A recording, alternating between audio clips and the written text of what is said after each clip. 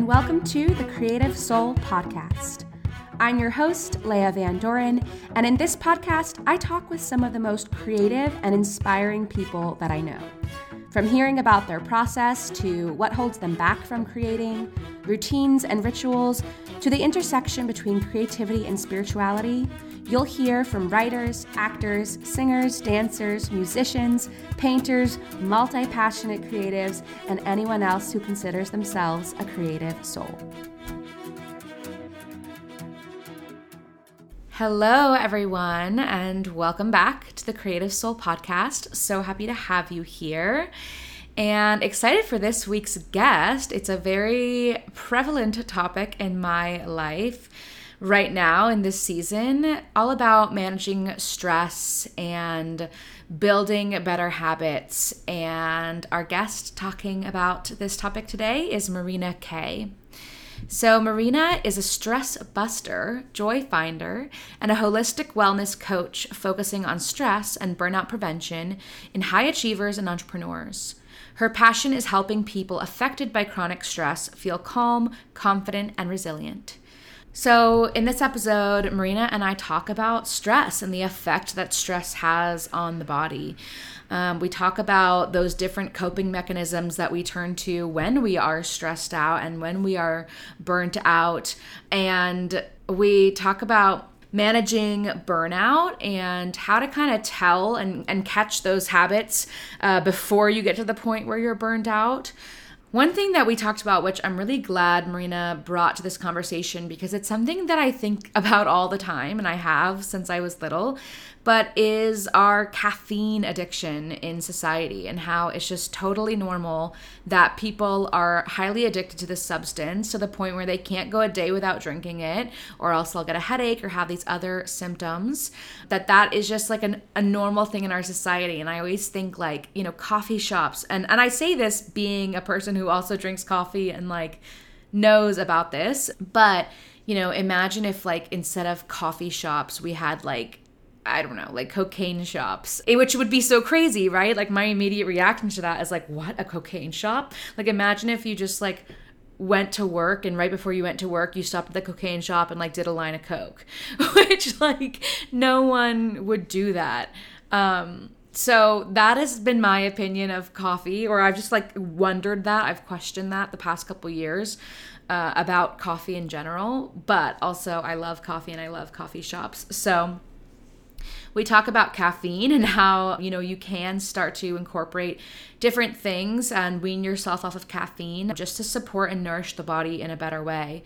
I actually just ordered mud water for the first time because like I mentioned in this episode, I do love coffee, but it does give me anxiety and like I don't feel my best when I drink it, but I do just love that feeling of drinking coffee, and I love the ritual of it, and I love the smells and the taste. So I do love like drinking coffee. It's like a treat for me, but I know that when I drink it, I'm gonna have these side effects, which are feeling anxiety, feeling a little like off balance, feeling a little kind of shaky, and then also kind of having like a big crash after.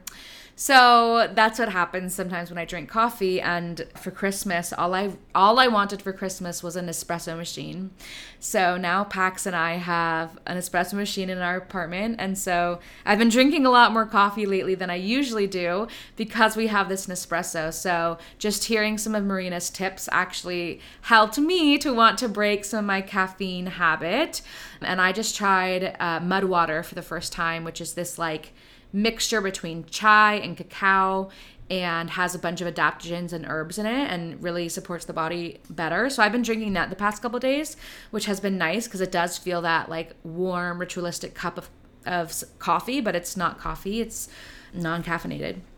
So check out Mudwater if you want. I was also like obsessed with their branding, but that's a little tangent. But going back to a little bit more about what Marina and I discuss is about, talking about caffeine and those kind of drug addictions, and then, work in the psychedelic research and therapy field of using psychedelics researched by doctors to really help people with some mental health disorders, including anxiety and depression and PTSD. So it's a really interesting episode. I feel like it's a little different than what our usual conversations are about, but it's really about health and being healthy in the body and finding some of these alternative ways to bring your body and your health back into balance and back into alignment, and allowing yourself to explore a creative practice in managing stress. So a creative practice is a beautiful way to kind of cut down on some of those coping mechanisms that might be a little bit not as healthy for you or not as nourishing.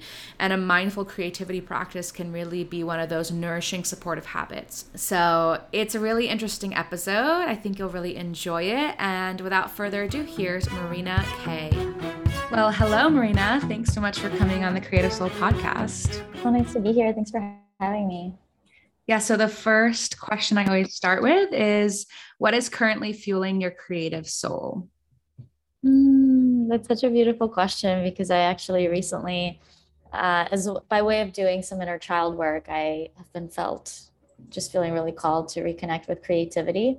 So this is super timely. And I got an adult coloring book, which is definitely something that I feel very disconnected from for a really long time. Just anything that sparks inner child healing and reconnecting with those parts of us that we all still have within ourselves that we don't really use, since childhood. So yeah, that's been my meditative practice this month, is coloring. Oh my gosh, that's beautiful. I love that. What like sparked you wanting to connect with your inner child in that way? Yeah, I have my own coach. Being a coach, always looking for additional viewpoints and, just ways to challenge myself. But just working with my coach, it's something that came up. And, I had a few visions in my meditations of just that childhood joy and play, and just the concept of play itself, and how typically we don't prioritize it as we grow older. And I was thinking of ways to cultivate more of that. I wish I had like a giant pit of, like balls, or just like something to play around with, like an adult playground or something. That was what was coming up to me in my meditation, but don't really have access to that. So I have to get creative. And yeah, journaling, coloring, just reflecting on, my meditations and what comes up for me. Those were just a few things that I've been working with this month. And the month of March is my birthday month. So I had my birthday a couple weeks ago. And yeah, it just felt really good to kind of think back on when I was a kid, when I was younger, and what I used to do. And yeah, I very much believe that that part is still within us. We just rarely honor that. We get so serious and we start to only think about the future. Yeah. Yeah, I love that. And I think that it kind of relates too to like, I know you do a lot of work with stress and with managing people's stress and helping them through stress. I feel like play is one of those things that allows us to lower stress. And it's like, right, we're not taught as adults that we can just play, that we can just do things for the sake of doing them. It's not like, we're led to believe that like everything has to have a purpose and we have to be working towards a goal. But that's what I love so much about embracing our creative like senses again, and reclaiming them, in that we can just create just to create. So I love that you're exploring that through a coloring book. What better way to just kind of color, and it's not for something specific. It's just this meditative practice, like you mentioned. I love that. Also, I actually didn't realize how it does tie into my work, which, as you mentioned, is in stress and mental health, and just a lot of heavy things that I typically work on with my clients. And I do think there's so much value in introducing that lightness and prioritizing it. Mm. So thank you for that. I will start to weave that in. Yeah, I love that. Yeah, I want to hear more about your journey and how, what has your trajectory been like so far? How did you get into this work? What do you do with clients? Give us a little bit more of that. Yeah. So my background is in corporate. I didn't start out in the wellness space as much as I wish I could have. It's like if I knew exactly what I wanted to do back, in my teenage years and early 20s, I think it would just be a lot easier. But I also think that there's a lot of purpose in me having to go through my own stress and burnout journey, which is kind of what happened when I was in corporate, living in New York. And, before New York, I was living in Chicago, but just in that fast pace of corporate life and constantly trying to keep up, catching up on nights and weekends while also trying to be a good friend, have a social life, be a good partner, and just trying to check all the boxes as that tends to happen to us. Yeah, it was definitely a huge toll on my physical health, my mental health. And so throughout that time, I started to support myself. I kind of reached a low point back in 2015, which people usually ask, when did you make the switch? So I had one specific trip that I was on, a work trip that I was just feeling all the stress symptoms of their worst: anxiety, overwhelm, trouble sleeping, poor appetite. I think my blood pressure was going so high just from the anxiety that I would kind of see stars every time I would get up from the desk at the client site. So, and I was a consultant at this time, so traveling often and doing a lot of, really kind of stretch assignments and goals, which I was really appreciative to have learned from, but didn't make the toll that they were taking on my life any less. So after that point, when I was really present with everything that was going on in the body and kind of what stress was doing to me emotionally and physically and mentally, I think the first thing I started to focus on was yoga. I think coming back from that trip, I took my first yoga class, and then took me down the path of meditation and mindfulness. I started eating so much healthier, focusing on reducing caffeine. And these are all things that I was first doing for myself. So I was really focused on how can I support myself, even though my work is really stressful. I kind of was already present with the fact that this can't go on forever like this. Something has to change.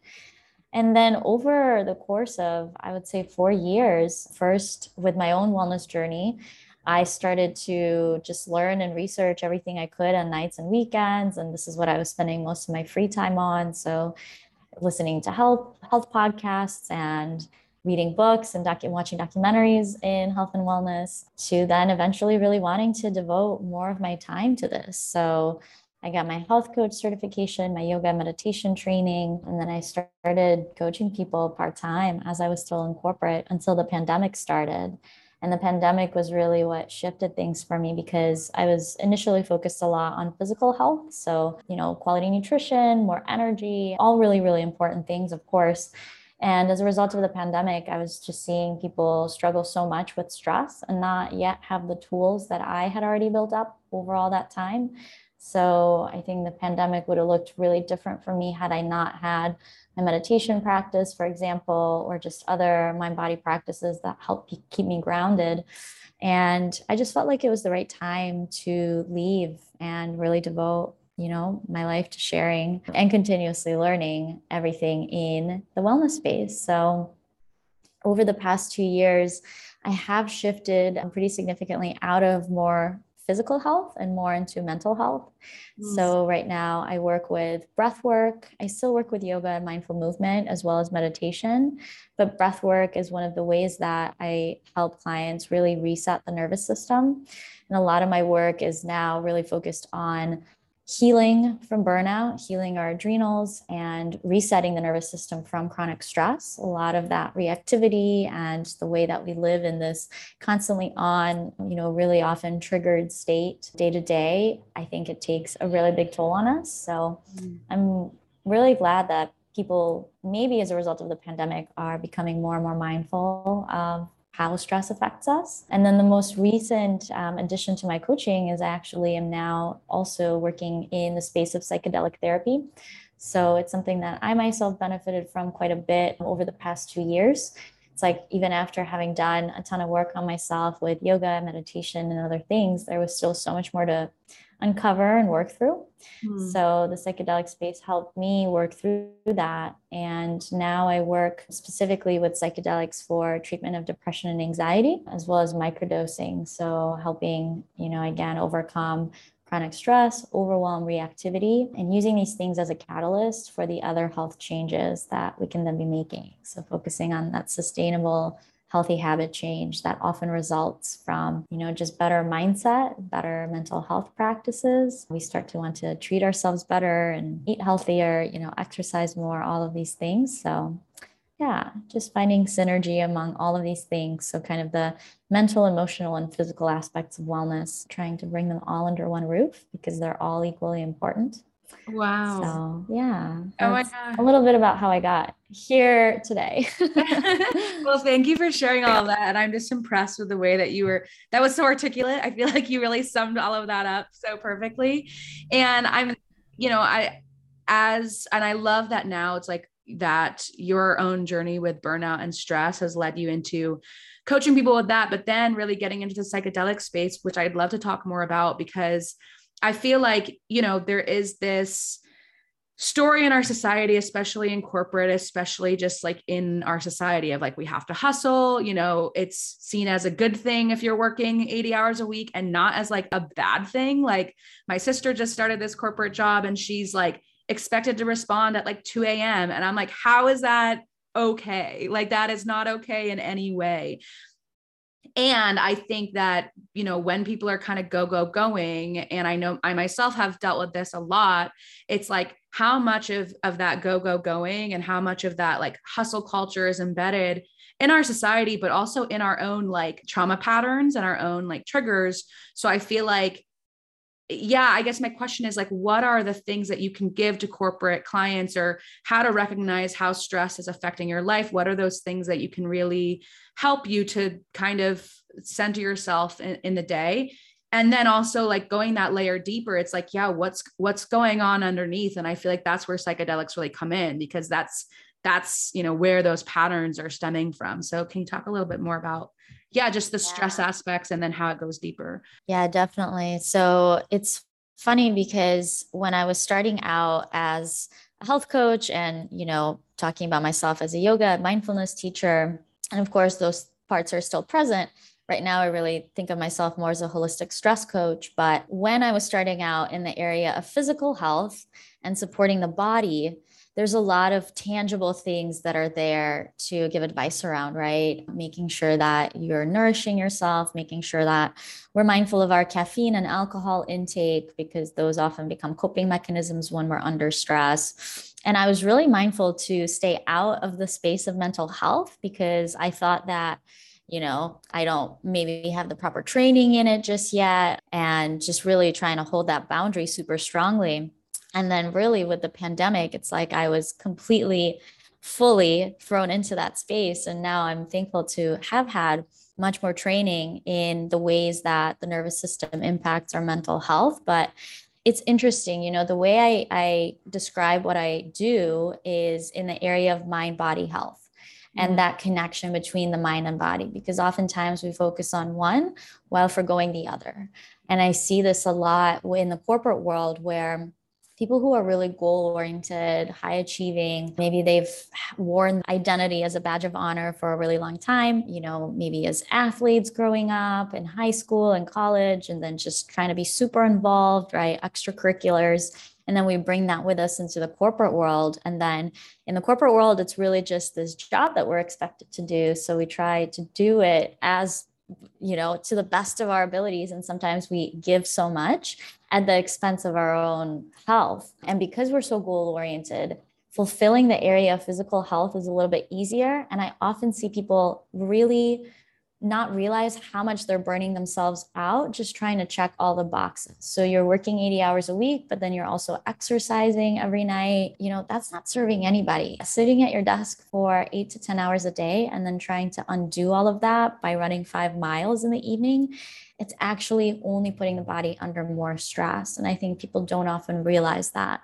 And then again, some of the other, really common things that we accept in corporate are caffeine and fueling a Starbucks obsession and that nightcap wine on the weekends very much was my coping mechanism when I was in corporate, of just trying to keep up, not just professionally but socially. And just these things are so common and so accepted of it's okay to have a venti latte to start the day and have 300 milligrams of caffeine as the first thing you do waking up, and then trying to close the day with a nightcap of wine, which is what we see in the movies and on Instagram, and all of these things take such a huge toll on the body, and they've just become so normalized. So I think the first thing that really happens for people when they reach that burnout space is just awareness of all of these things that have led up to it, and all the things that we can change, we can shift, we can have a perfectly happy life while slowing down a little bit and listening to the body and nourishing it. It doesn't mean never having coffee or never having wine again. That's not, anything that I'm about. I'm not like that purist. It's just about really starting to heal from, for some of us, years of going in that state of just constantly being overworked and on the go and trying to keep up. So I think the first thing, as far as the stress response goes, is just listening to the body and slowing down. A lot of times I think we forgo our intuition. This could manifest in so many different ways, but just, even in our social relationships, sometimes, that lack of boundaries exists, not just with work, right? If we're working 80-hour weeks, we're just trying to make appearances and be a good employee. And of course, sometimes it's also coming from a really amazing place of just wanting that sense of contribution. But, having better boundaries is such an important thing, not just in our professional career as a way to rest and recharge the body, but also in our social relationships. And maybe there's conversations that we're having that aren't nourishing us, and we're just kind of shut down to that. We're not honoring our intuition there about what needs to change. Maybe it's boundaries with, again, how we spend our free time, what we're eating, how we're filling up any time on weekends that we have to ourselves. I think I just see that lack of boundaries as such a pervasive thing in corporate, with corporate clients, and as well as just, again, shutting down and not really listening to what the body wants, and just really being that person who kind of pushes through mental effort, right? We prioritize being analytical, being goal oriented. We prioritize and idolize all of these things over being someone who's intuitive, someone who's gentle, someone who is nurturing and nourishing to themselves. So I think there's a lot that happens just in that switch alone of noticing something needs to change. I need to slow down. Just that awareness of the body and how you feel when you are under stress. That's the first thing that I work on with anyone, is just becoming aware of how stress feels for you, what you feel in the body, any of those physical symptoms. I know for myself, back when I was in corporate again, I would actually feel my adrenals like ache from being so overworked. I would feel that in the morning and in the afternoon. So we're all really unique, and that stress manifests in very different ways for different people. For some people, it's chronic back pain. For some people, it's migraines. For some people, it's gut issues from that inability to absorb the food that you're eating and really nourish yourself. So there's a lot of different ways that stress comes up. And I think it all starts with awareness and just knowing that if we don't slow down, it's all going to catch up with us eventually. And I wish, people were a little bit more proactive about this.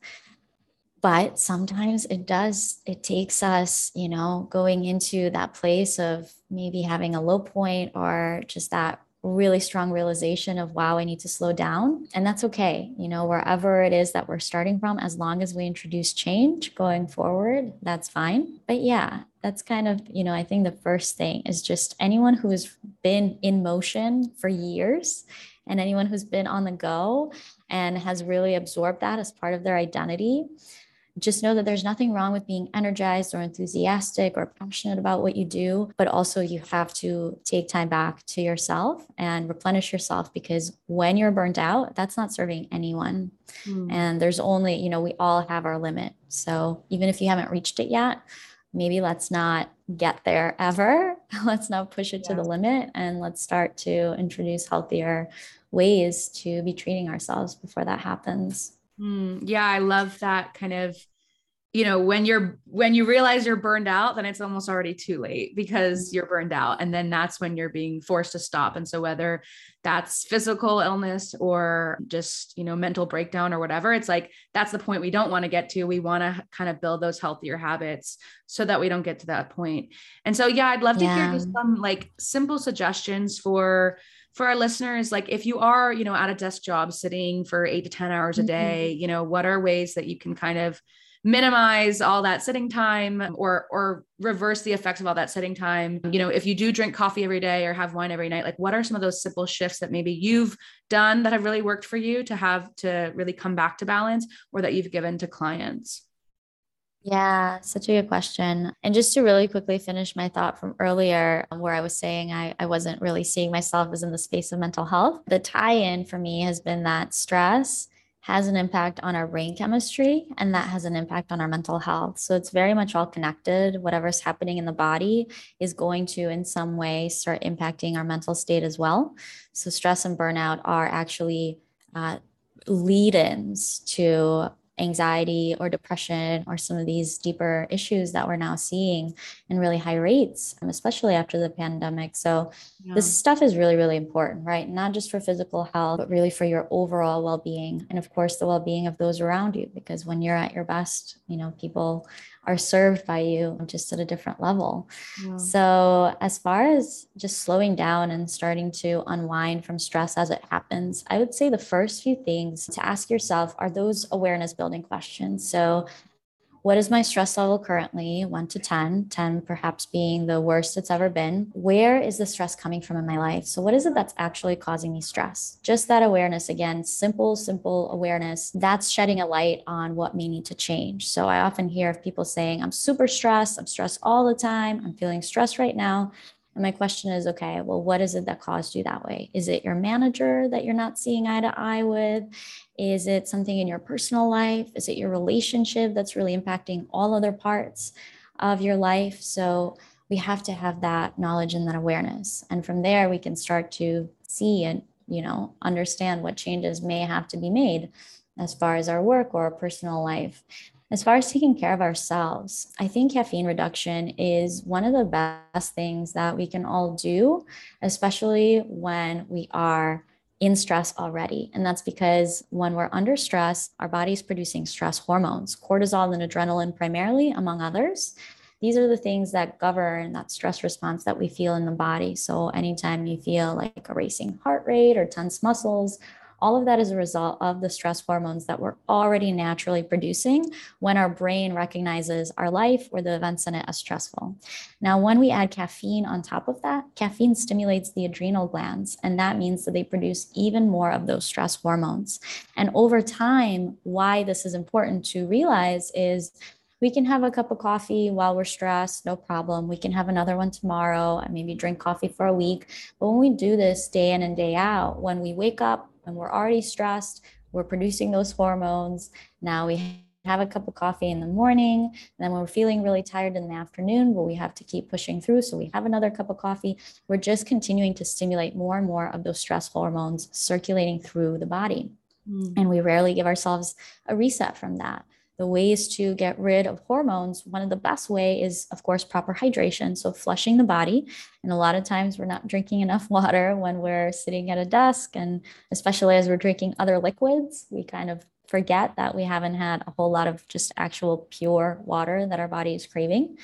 And the other great way to detox from hormones in the body is through sweat. So exercise is amazing, but when you actually give yourself a chance to break a sweat, that's one of the pathways for elimination of stress hormones. Saunas are amazing. One of the best ways to, when you're under stress, to be supporting yourself at a physical level to get rid of all of that that's building up in the body. Of course, also relaxes the mind, relaxes the muscles. But going back, caffeine reduction is really, really important in these times. And I know that for someone who's stressed and trying to get a lot done, telling them to reduce caffeine, it's like one of the most counterintuitive things possible. But I promise you, it takes the body maybe 3 to 5 days to start to get back to baseline, that natural energy production that's possible for all of us. And I actually have clients who choose to take that on. So for a week, we do a caffeine detox challenge. I guide this in group settings as well as one-on-one. And we just gradually phase the caffeine intake down while introducing other things, other foods that are going to help us produce natural energy. again, we all have the capacity to produce enough energy to get ourselves through the day. We have that within ourselves. We just always rely on other external things to give us that boost. And over time, it wears down our natural ability. So we can heal the adrenals, we can heal the gut, we can heal, out of this caffeine dependence that we're on. So that's a really simple one. It's just replacing, maybe if you are, just interested in like, okay, how can I do that, maybe just at home to yourself, start incorporating more decaf. It's just one of the simple habits of just like hacking the brain. Have half a cup of decaf and a half a cup of regular coffee and have that. So you're already taking down the caffeine amount by a half while still, your brain is still thinking that you're drinking that cup of coffee. And then, of course, gradually going down to things like black tea or green tea. Again, very gradually. You don't want to go cold turkey, especially if we have that reliance on caffeine. It might result in a crash the next day, might result in headaches. But again, all of those are symptoms of how dependent our body has become on the substance. So really important to shed light on that and just know, how affected you might be by this substance that we all consume daily pretty much without thinking about it. And then the other thing with, winding down after a day of work, it's super important to be taking breaks periodically. So as opposed to, again, trying to push through for 8 hours and just sitting, and then going into exercise, again, after 8 hours of sitting, our body is probably going to receive that hour of exercise as additional stress. And we know that exercise also naturally produces more stress hormones. It is a stressor on the body. So again, being mindful of that, right? Are we treating ourselves with the care that we actually deserve, or are we just trying to continue to push ourselves even outside of work when it might not be what's really needed? So taking breaks periodically through the day, definitely being mindful of stretching sore muscles. One of the things that I teach for corporate teams is desk yoga.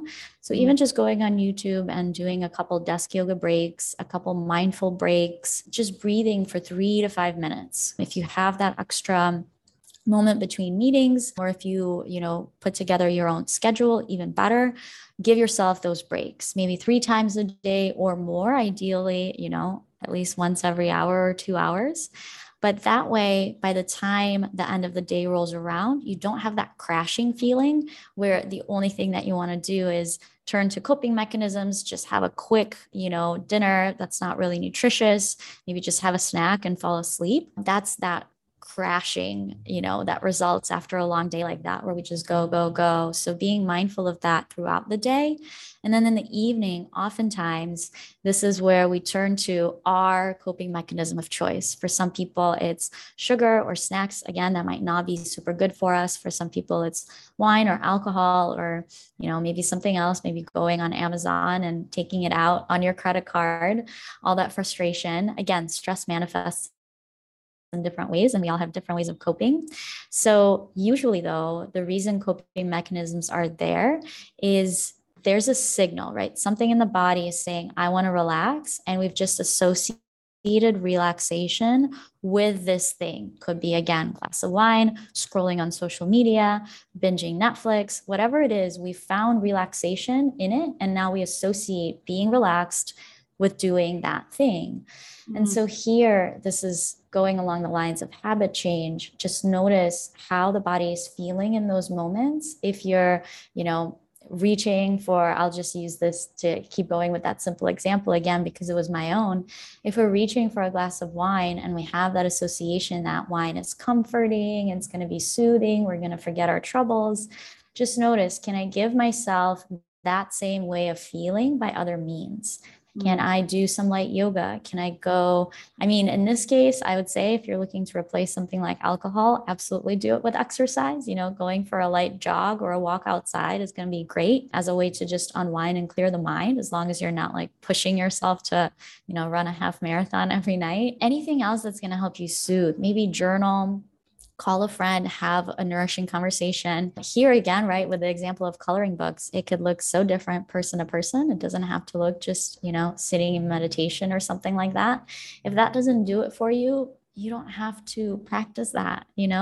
Even as a meditation teacher, I say it's not for everyone. Although it seems like a really gentle practice, it just doesn't do it for some of us. And that's okay. Maybe for you, it's playing music or doing something with your hands, like putting together a puzzle. That's a great mindfulness activity that just helps slow down the analytical mind. So just notice that cue that's making you turn to a coping mechanism, the one that you know has worked for you, that you formed that association with, and just ask yourself, is there another way that I could soothe myself right now? What other ways will be better for me to overcome maybe the stress that I've been feeling throughout the day? Thank you. Yeah, this has been, I feel like it's so helpful just to hear those super tangible tips and really just come back to that question of like, yeah, what is nourishing me and what can I do that nourishes me? And it again brings me back to creativity as a mindful practice. And even, if you are doing art therapy or coloring or journaling or like, is that better than those usual mechanisms that you tend to? And I'm also so glad you're bringing caffeine into the conversation, because I think that, caffeine is just widely accepted around the world as this thing that we consume daily. And I'm someone who I get a lot of anxiety when I drink caffeine, but I do love the taste of coffee and I do love having coffee occasionally, but that's something that I have to be really mindful of like not consuming it. And it's just crazy that it's like you can go into a shop and buy this drug essentially, but other drugs, which maybe we can get into the psychedelic conversation here, because I use cannabis actually as one of my like both processing tools, also can be a coping tool at times. And that is something that I need to be mindful of too. But it's like, that's not accepted, but caffeine is. And it's like, where do we have that discrepancy? And I think even in like the way that it impacts brain chemistry, caffeine impacts brain chemistry so much in a more negative way than, let's say, something like cannabis. So that's kind of getting into that. But I do want to hear about your experience now with psychedelics, like you said, through your own healing, but then also now how you're really incorporating that into your work and how, like, what's it like working with clients through psychedelic experiences? I find just the research of that and everything that goes into it so fascinating. And I'm really glad that we're now kind of shifting into that conversation in society after really, shunning it and having this negative connotation with it for so long. So yeah, super Yeah. curious about your personal experience too. Yeah, definitely. And I do think this is one of the ways that hopefully, as a result of the pandemic, we're becoming more open-minded just to any and all new ways of healing. Definitely is still something that it pushes the boundary of a lot of people who hear about it, especially in the corporate world. But at the same Yeah. time, I do have a lot more people coming to me with that curiosity. And maybe they're not super open where they would ever, post about it or share about it. But there's a lot more curiosity about it of people are just really tired of the traditional ways of healing that we've had available. And that's not to say that therapy isn't helpful. It is helpful for so many and it saves so many lives. Same with antidepressants and just other medicines, more traditional medicines that we take for even just coping with stress or healing from depression or anxiety. But to your point, first of all, even before psychedelics are introduced, there's a lot of lifestyle habits that can support us in overcoming these things. So you made a really important point there where you feel anxiety when you drink caffeine. That's a really common impact of caffeine on us. And just by way of paying more mindful attention to what you have daily and how you feel before, during, and after, really important noticing after, we can start to make really impactful changes to how we feel. And again, our mental health and so many other downstream impacts. So even just noticing, the things that I use daily, whatever that might be, how do you feel after them? Do you feel an increase in those undesirable symptoms that you're trying to get over? It's like when we have very little energy and we have a cup of coffee and we feel great for about 30 minutes, but then we're actually maybe even lower than baseline than when before we had the coffee. That's a really important thing to know. Could be one of the signs that maybe caffeine is something you should hold off on right now until you heal the body and the mechanisms by which we metabolize caffeine. Another one is, of course, with alcohol. Oftentimes it leaves us much worse off the next day because, as we know, it is a central nervous system depressant. So we have feel good hormones that are released in the moment, but then afterwards they the substance leaves us feeling worse off. Mm. So really important to take note of that. How do I feel after I consume something? And it could also be different foods too. I mean, it doesn't have to just be, caffeine, alcohol, and other drugs and cannabis and these things that we sometimes turn to for relaxation. That's just an important question to ask yourself in general in all of life. Like, how did I feel after I did X? That alone could shine a light on so many of those lifestyle changes that could be supporting us. Now, with psychedelics specifically, and for anyone who's new to psychedelics being a healing modality, there is a wealth of research and research studies that have been going into all different types of psychedelics. So the psychedelic family is pretty vast. There's, of course, psilocybin from medicinal mushrooms. There's MDMA, ketamine, DMT, all sorts of different substances that act on different parts of the brain. So interestingly enough, these things are so powerful. These substances are really, really powerful in creating non-ordinary states of being. And for the longest time, we've discounted the value of being in those non-ordinary states. Even traditional therapy really discounts the benefits of psychedelic therapy because we think of it as just like ways that we hallucinate or just things that we can't or couldn't have explained before as to why they're happening and what effect they residually have on us. But now we're finally studying that. And even just some super promising things that are coming out of this field for treatment of PTSD, which a lot more of us have than we realize. It's not just something that happens to veterans, but so many people struggle with PTSD, whether it's been diagnosed or not. So for treatment of PTSD, even a couple sessions of MDMA therapy have been shown to reduce PTSD ever coming back or coming back for years and years after. So it's super promising. And I'm so glad we're finally, paying attention and leaning in, and it's getting so much research. Millions and millions of dollars of research by medical bodies like Johns Hopkins are now studying it. So I've been very optimistic about that for many years. I experienced it myself since, as a result of the pandemic, I relocated to Mexico. And here there's, I will say, a lot more accessibility as far as more traditional ceremonial settings and ways of healing. So I recognize the privilege in just having been able to have access to something like that. And what I'm now interested in is how can we allow this type of healing to be experienced by those who may not be in spaces that have access to something like that. Maybe you live in a state or a city that still has, all of these things criminalized, even cannabis, right? Even medicinal cannabis in some places isn't accessible.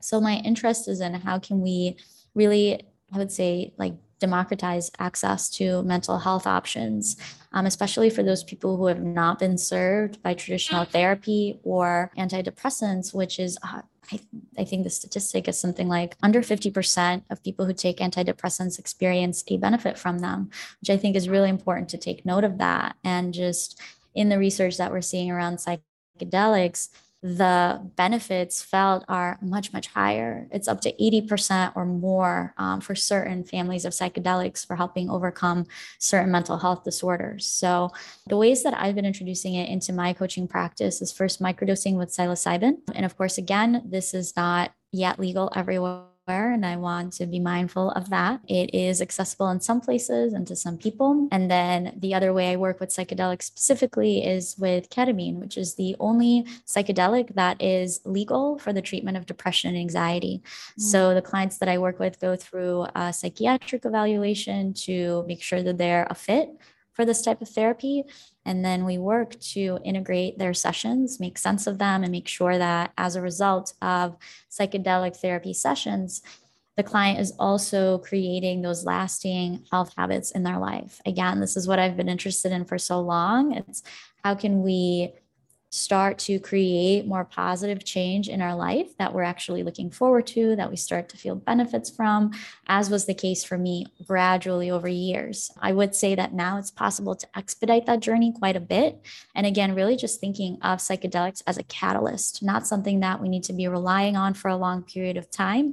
But I do think they're really powerful in reshaping our brain chemistry when done safely, when prescribed, when you know exactly the substance, where it's coming from, the quantity quantity, the dosage, and of course, when you have that supportive structure from a coach or a guide or a therapist who's trained in psychedelic therapy, who can guide you through some of these really profound, really opening experiences. So that's been really rewarding to see.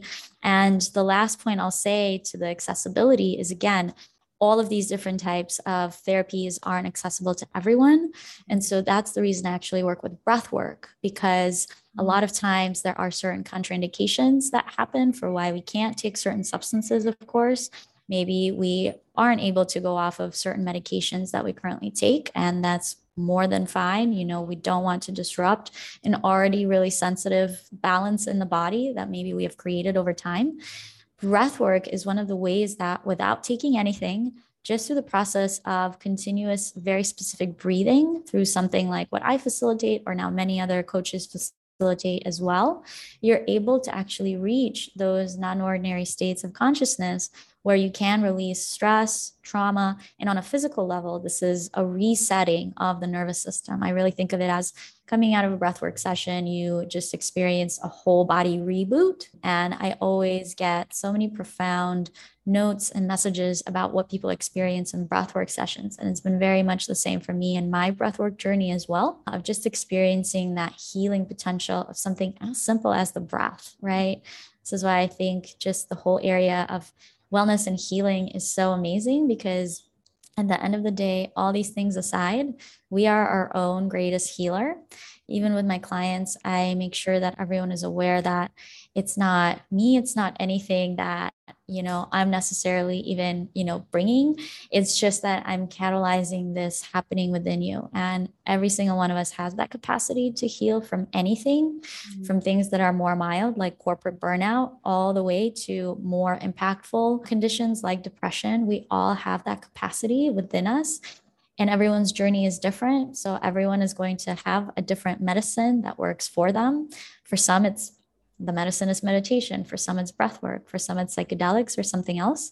And I will also say that everyone's journey is of different lengths. So even if someone is, maybe listening to this and you've tried a lot of different things and you're really going through it right now, I promise you that at a certain point, it does get better. Like something does click.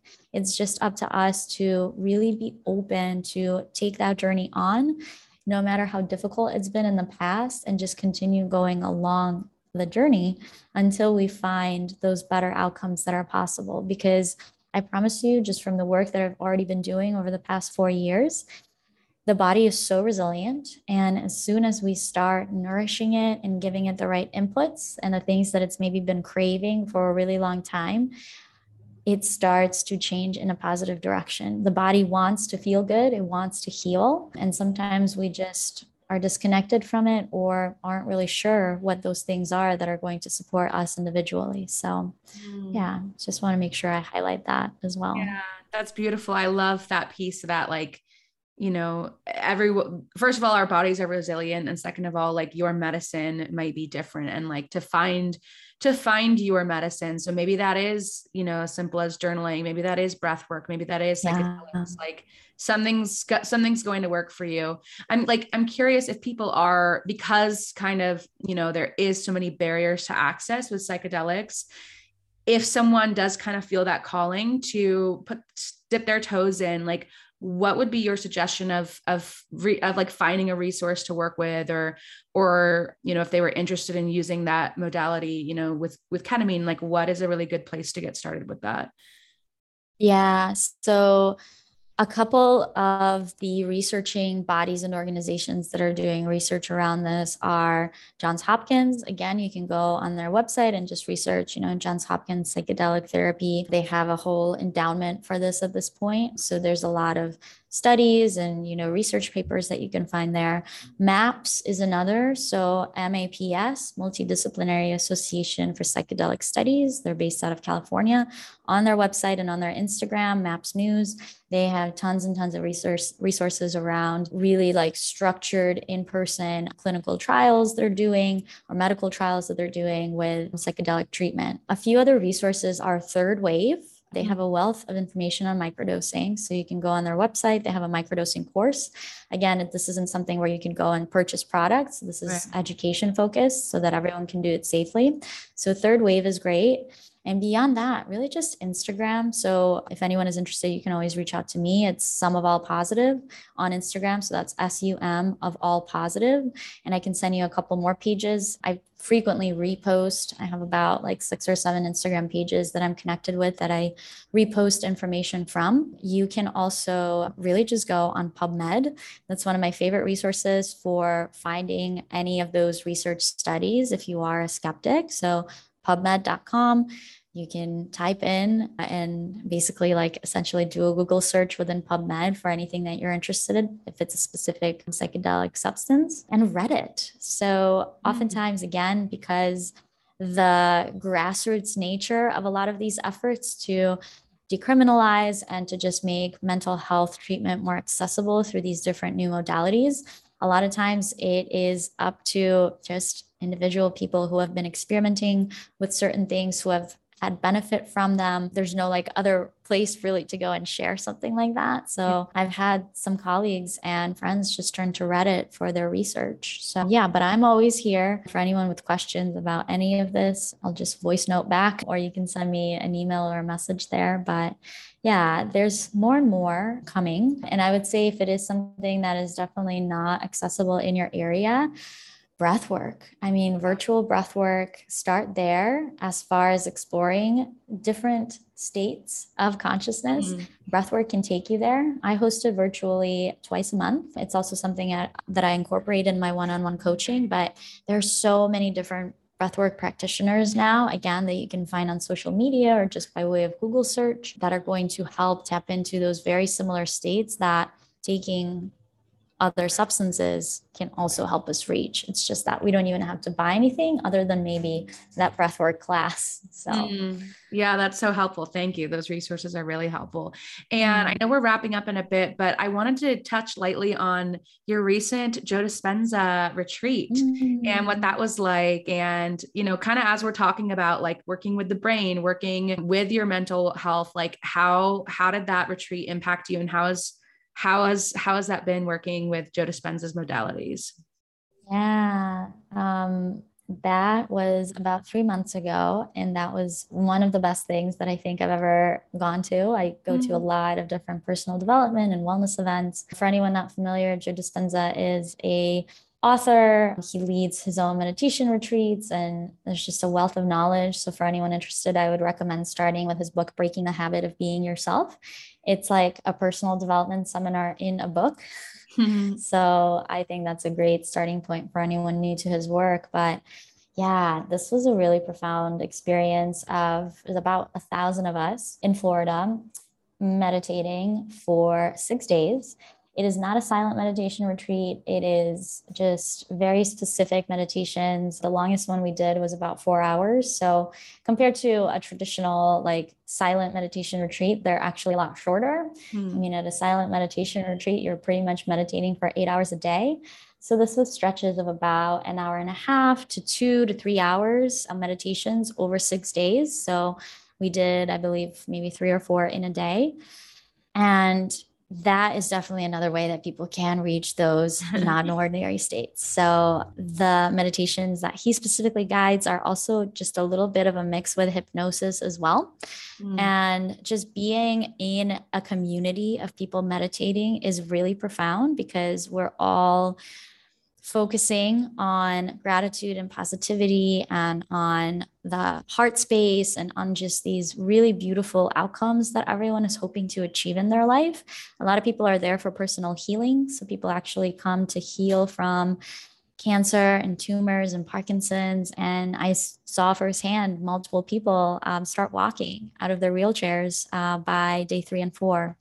And those things, you know, if you're like at all skeptical hearing this, I promise you, you won't be when you literally see it with your eyes.